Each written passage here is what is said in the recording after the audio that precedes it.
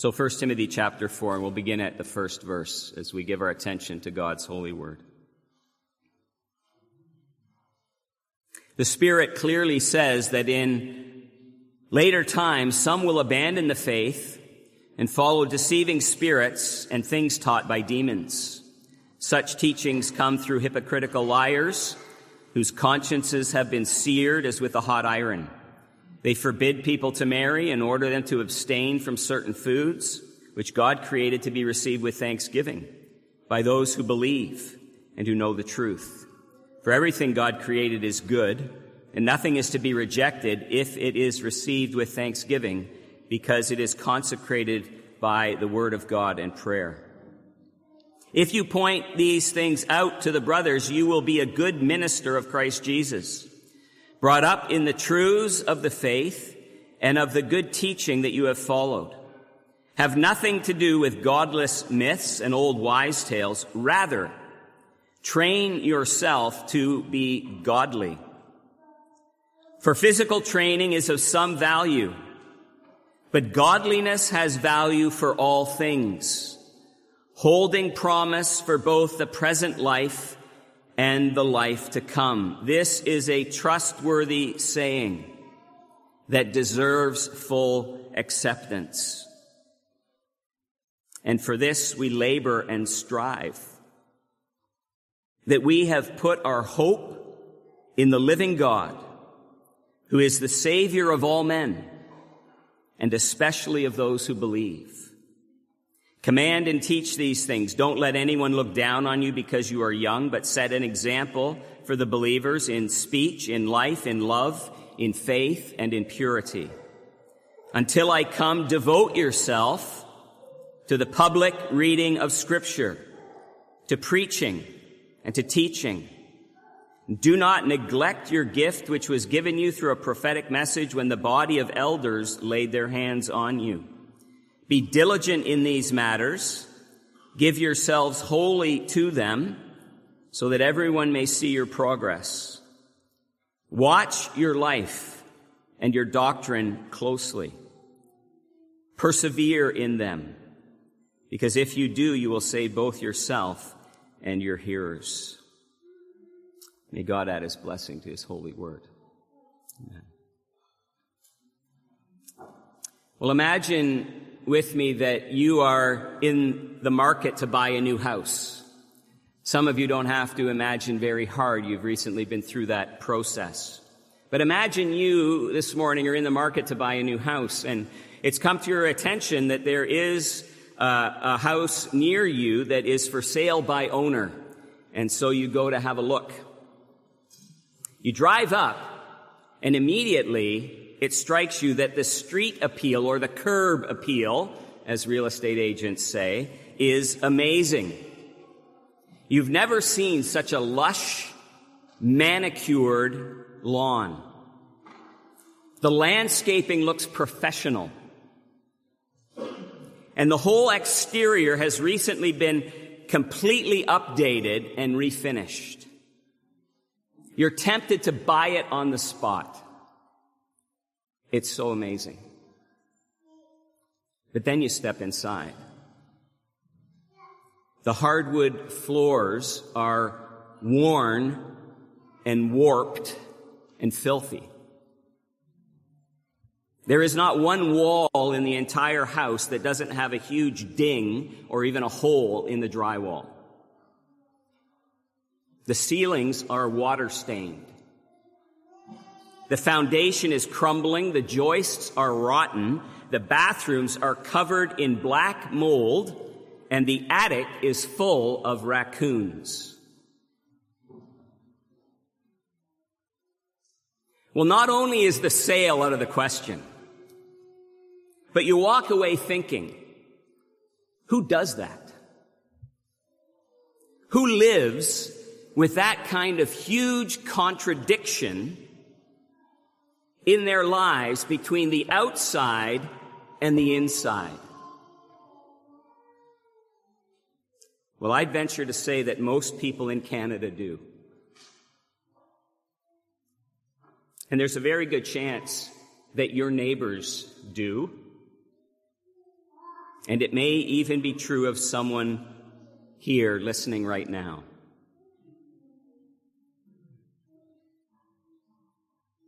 For physical training is of some value, says the Word of God, but godliness has value for all things, holding promise for both the present life and the life to come. This is a trustworthy saying that deserves full acceptance. We've come this morning to our third faithful saying in Paul's letters to Timothy and Titus. And what was true of the house we just imagined is exactly what Paul is warning and encouraging Timothy about. And the Word of God Himself is warning and encouraging all of us about this same thing regarding our own lives.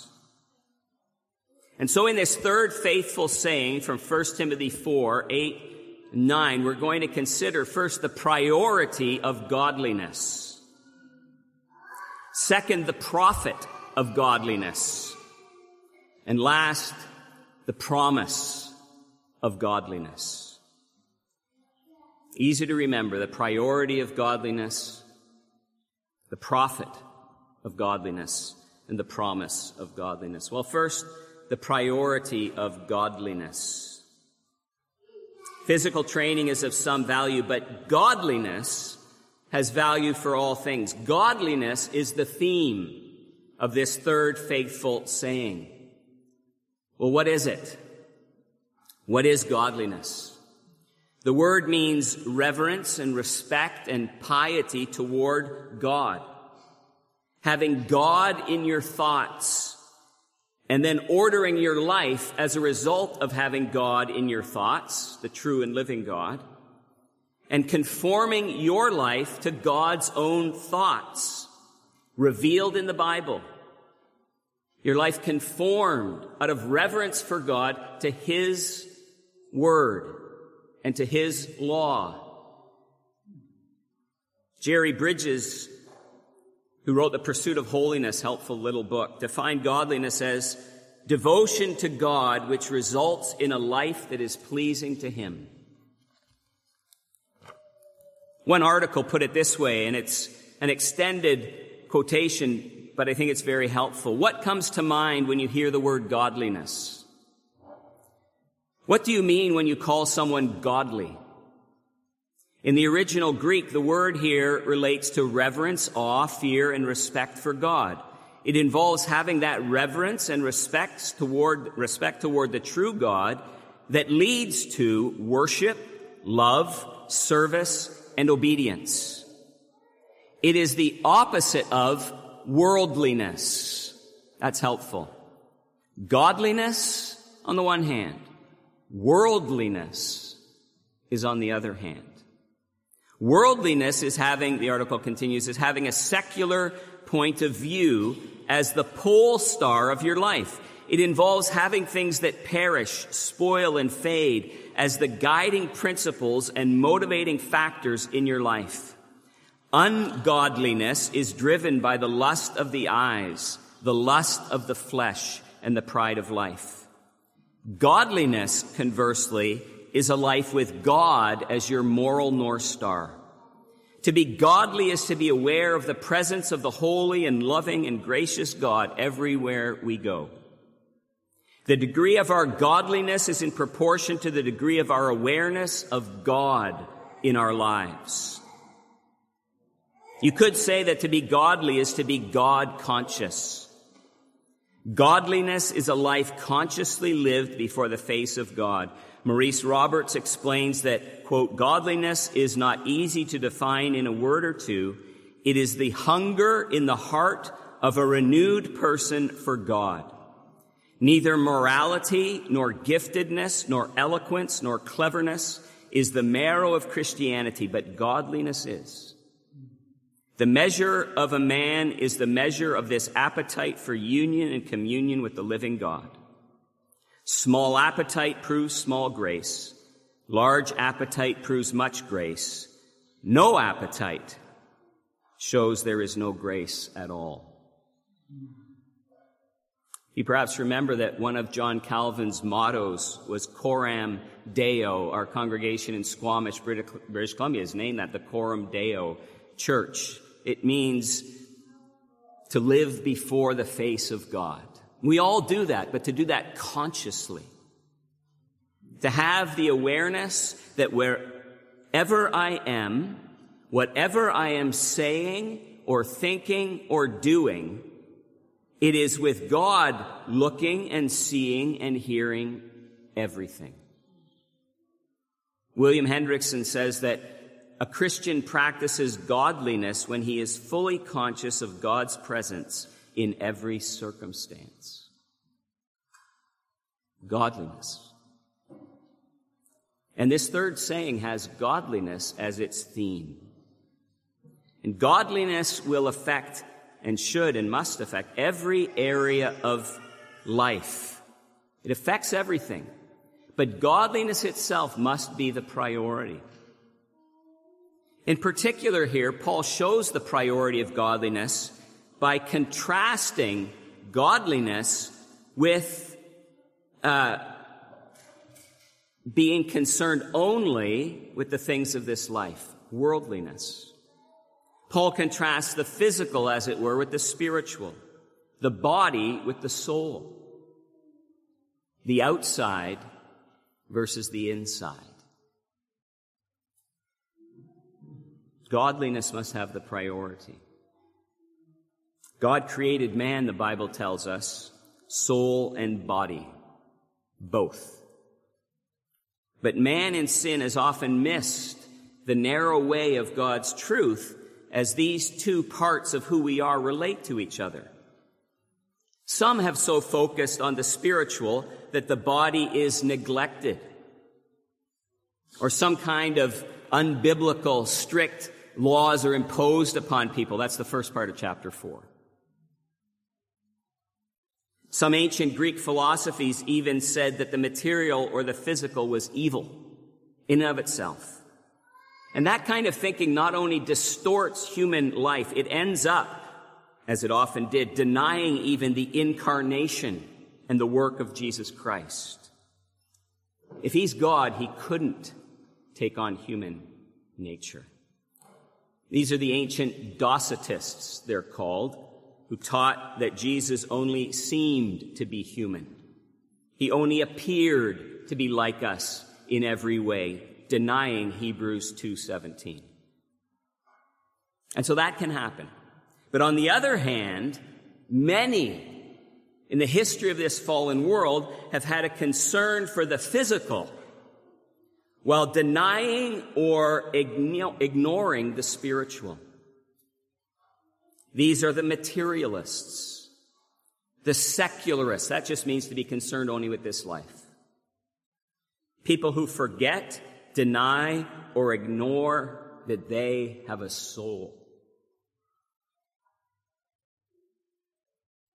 Sometimes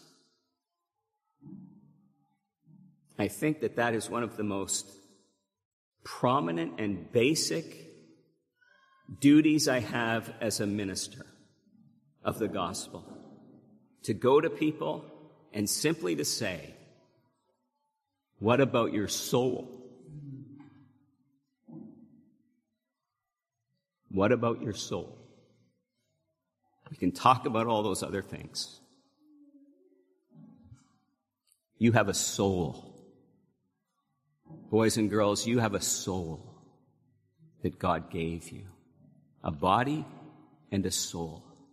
Don't ever forget that you have a soul as well as a body. To deny, ignore, or forget that you have a soul is very much the spirit of our age, and nothing is new under the sun. Eat and drink and be merry, for tomorrow we die. We live in a culture, isn't it true, where body issues of all kinds rule the day. Isn't that what it is? It's body issues. And whatever those issues are, and as shocking sometimes as those things are, and it can be shocking, But no matter who someone is that's doing this, I just want to come to them too. And just say, you have a soul, you know. We can talk about what you're doing to your body, and we can talk about what hormones you're putting into your body. But listen, you have a soul. What about your soul? And I start there. We should start there with people. What about God? And what about your soul?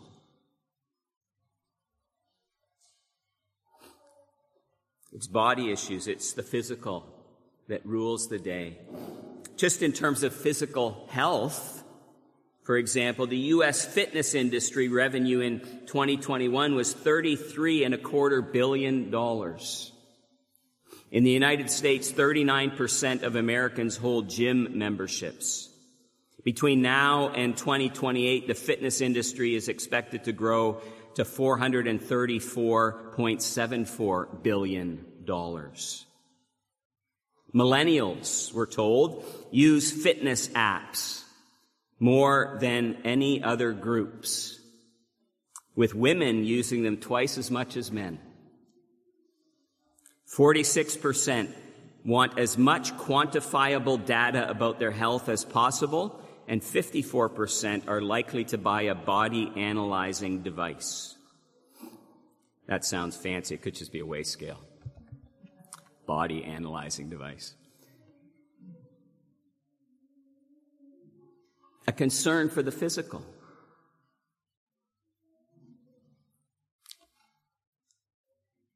And a lack of concern for the spiritual. That's really the issue. It's the lack of concern for the spiritual. The Word of God presents the truth in perfect harmony, balance, proportion, and priority. Paul doesn't deny or dismiss or demean the physical. It's not Christian to do that. And so even in this faithful saying, physical training is of some value. Part of the Christian life is being a good steward of all of our gifts, including the bodies that God has given to us. And this is especially true for Christians. Do you not know that your body is a temple of the Holy Spirit, who is in you, whom you have received from God? You are not your own. You are bought at a price. Therefore, honor God with your body. We are to do that. So many people just take care of their body and they want to look good for other people, just for other people. And they'll take selfies and post them all over the internet because they look so good. For God? No, that's for other people. And then ultimately for yourself. The believer takes care of his body because it is a temple of the Holy Spirit. Therefore, honor God with your body. This is what we are to do as a Christian. Physical training is of some value. Obesity has almost tripled globally since 1975. More than 1.9 billion adults were overweight in 2016, of whom 650 million were obese. And so, this faithful saying does teach us, with regard to diet and exercise, all the way to sexual morality, that physical discipline is of some value. For some of us this morning, even the lesser good of this text will bring conviction. The King James says, if you read the King James, for bodily exercise profiteth little. In our ears, that's too disparaging of physical training and stewardship. It's better in the NIV. It is of some value. If it profits little, you think, oh, I can just discard it then. It's of just little profit. No, the point is, it is of some value. Or of value for a while. It can be in that sense as well, for a period of time while we live. And so there is value. It is profitable. Jonathan Edwards, who is known for his spiritual discipline, chopped wood every day for half an hour. I've seen a picture of him preaching. I haven't seen a picture of him chopping wood. But he did. So faithful is the word. Trustworthy is the word. Physical training is of some value. But whether you treat your body like a temple or like an amusement park, the more important thing, the key to everything, is to remember your soul and to think about godliness. One writer said, "Think for a moment, why were you born into the world? Not merely to eat and drink and to indulge the desires of the flesh, not merely to dress up your body and to follow its lusts wherever they may lead you, not merely to work and sleep and laugh and talk and enjoy yourselves and think of nothing but this life. No, you were meant for something higher and better than this. You were placed here to train for eternity.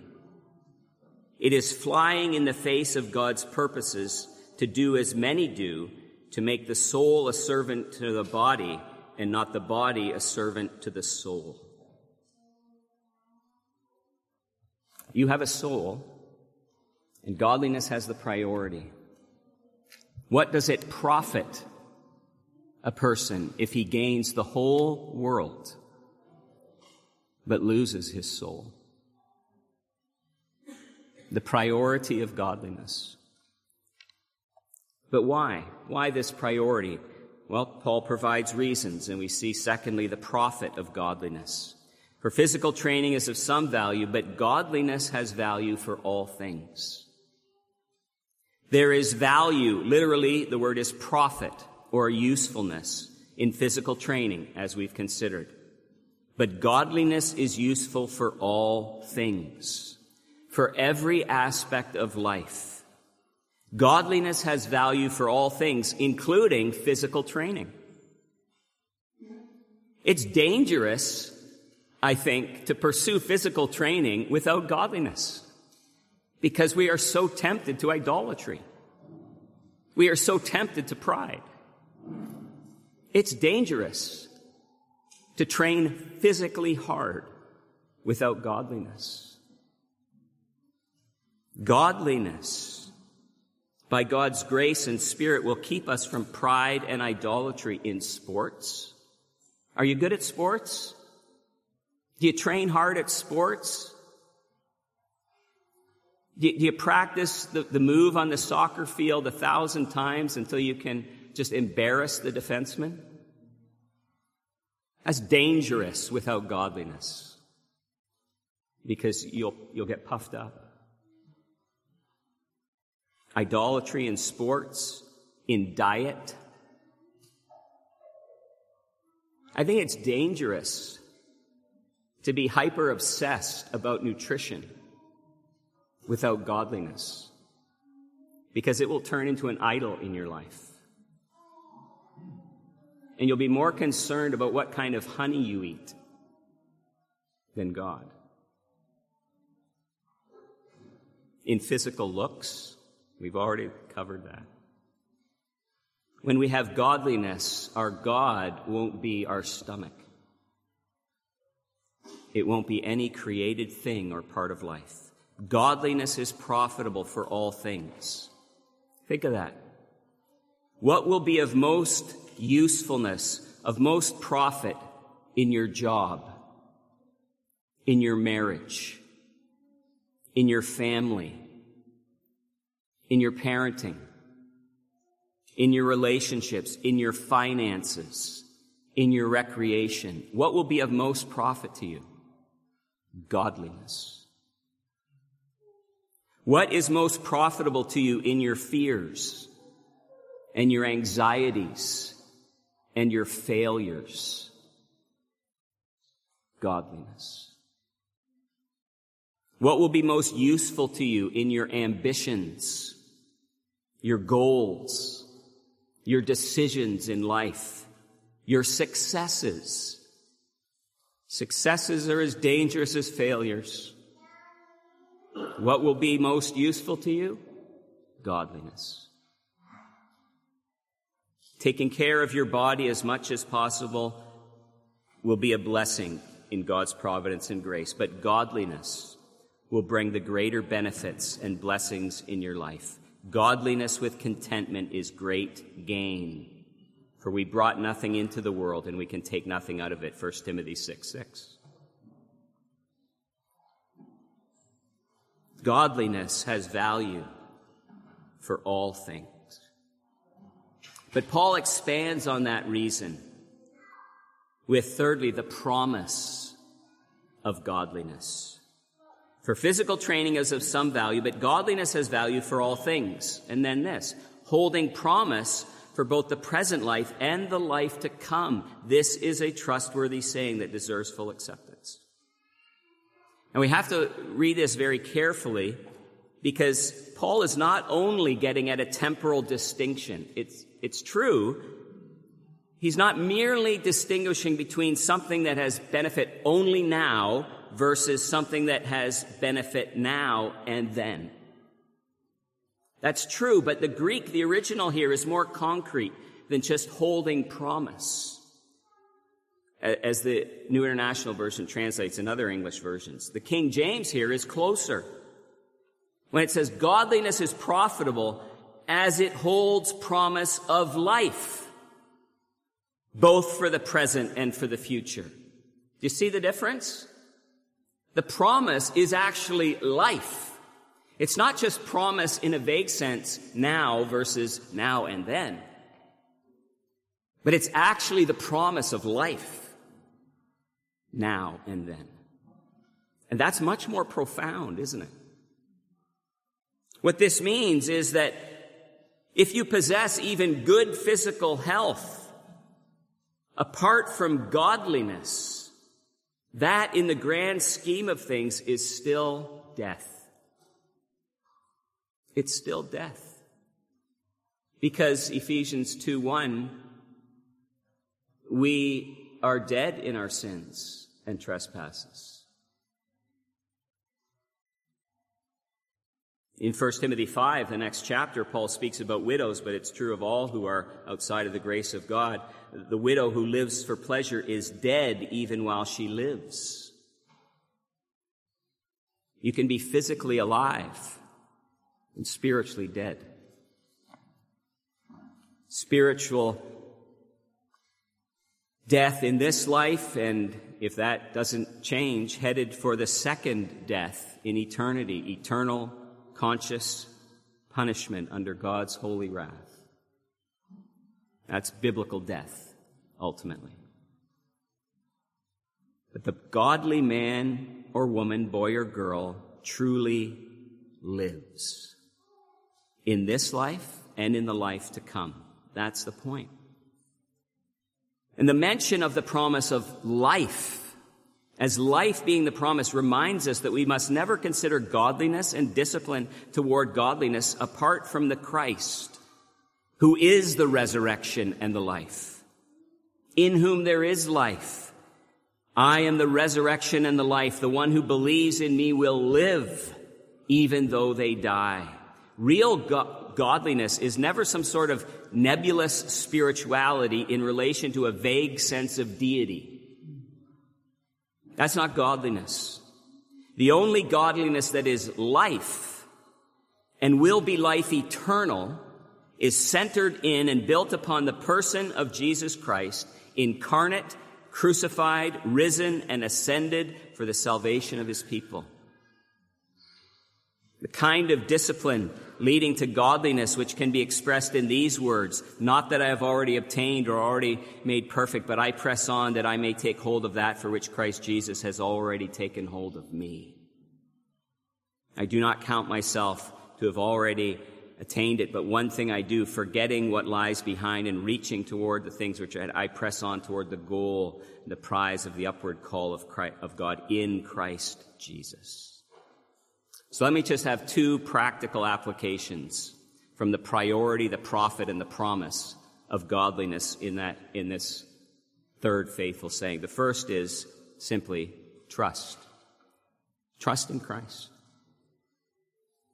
If you look at verse 10, right after the faithful saying, Paul says, "For this we labor and strive, that we have put our hope in the living God, who is the Savior of all men, and especially those who believe."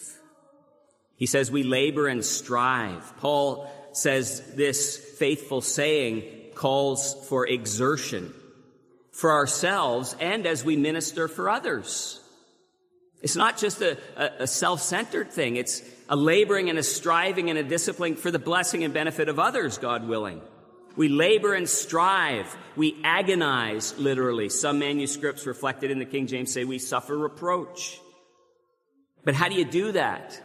In your own strength, by your own self-determination and discipline? No, it's by hope in the living God. A hopeful trust in God, the living and true God, and the one he has sent, Jesus Christ, for this is eternal life. This faithful saying always has to be read and lived in a gospel context. This is not a bare command. Train yourself to be godly. It's not just a bare command. It's not just going to a gym called The Good Life, run by Mr. Legality in the town of morality. Some kind of spiritual fitness coach of self-righteousness barking at you in the gym to give me 10 more. That's not gospel preaching. Trust in Christ. Trust in Christ. Trust him and his finished work for the life, for the forgiveness and righteousness and daily grace and strength that are in him, and for the hope that the result is certain, that there will be gains in this life and fully, perfectly, and eternally in the life to come. Godliness has value for the promise of life in this life and the life to come. The only godliness that is life and will be life eternal is centered in and built upon the person of Jesus Christ. Without faith in Christ, no spiritual disciplines as our own efforts to be godly could ever be acceptable to the holy God. But in Christ, enjoying his forgiveness and righteousness, we are declared to be righteous in our justification and called to be righteous in our sanctification. Let me just have a quick word because it probably caught your eye when the verse 10 says he's the Savior of all, especially those who believe. What are we to make of that statement? It's not universalism that everyone will be saved. Otherwise, the second part would be meaningless, especially those who believe. And it's not merely the Arminian view that God is willing to be the Savior of all, because the first part doesn't say that. It says he is the Savior of all. The key is the meaning, the biblical range of meaning of the word Savior or save. We sang it in Psalm 36. Your righteousness is like the highest mountains, your justice like the great deep. O Lord, you preserve both people and animals. In the Greek translation of the Old Testament, the word there is save. You save people and animals. It's God's providential kindness and preservation of this world. And that actually fits very well, doesn't it, with the faithful saying. God provides for and sustains and blesses all people in all our earthly lives, material lives. Those even with a merely physical concern need to know and remember that God gives them their bodies and their breath, their nutrition and their strength, but is God in their thoughts. He's the Savior especially of those who believe. Saved in the highest sense, the broadest sense, and the eternal sense. But then if you are a believer, here's the last practical application. Train. Train. That's the verse just before the faithful saying. Train yourself to be godly. And you likely know that Paul uses the term here from the Greek world of athletics. He gives us our word gymnastics. Train yourself. Gymnasticize yourself to be godly. Gymnasticize yourself not just to do a back walkover, which takes a lot of training, but to be godly. There's no such thing as an instant athlete. Some people may have greater innate propensity athletically to achieve proficiency, but to achieve proficiency, that requires training and discipline. And we often have no stomach for that. I went to the driving range once. Why do I still slice the golf ball? I cut out ice cream for a day. Why am I still not losing weight? This word implies a regular, sustained effort. We are being told that there is no instant, mature Christian life. Godliness can be achieved only through persevering, painstaking, and diligent effort, as Jerry Bridges writes.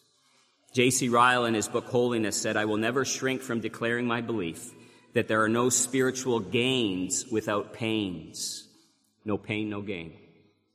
I should as soon expect a farmer to prosper in business who contented himself with sowing his fields and then never looking at them till harvest, as expect a believer to attain much holiness who is not diligent about his Bible reading, his prayers, and the use of his Sundays.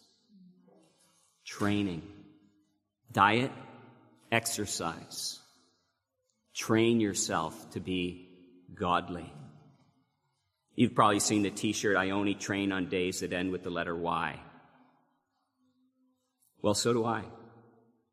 But on the Lord's Day, God has given me a day of worship and of spiritual disciplines, especially toward godliness, because godliness has value for all things, having the promise of life now and in the life to come.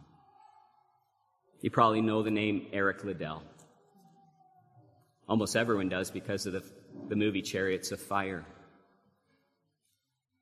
who in the 1924 Paris Olympics refused to run a race on the Lord's Day. And you think, wow, what kind of discipline he had when he has Olympic glory on the one hand and godliness on the other hand. How is he able to turn away from Olympic glory and pursue godliness? Well, I'll tell you how. It wasn't by running barefoot on a beach in a white suit. That's what people are interested in. How did he run so fast? You should be interested in how did he think nothing of an Olympic gold medal when compared to godliness? How did he do that?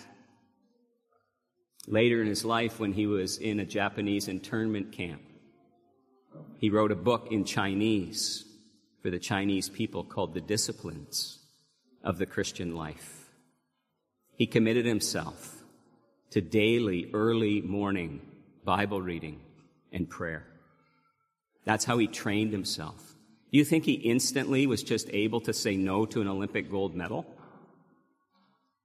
It was years and years and years of training every day to be godly, so that when the day came and when the real race was being run, the real race of the Christian life, he had the strength to say no to the world and yes to God.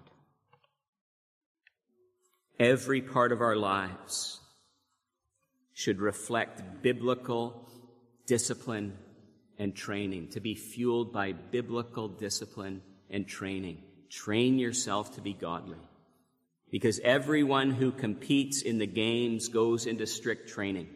They do it to get a crown that will not last, but we do it to get a crown that will last forever.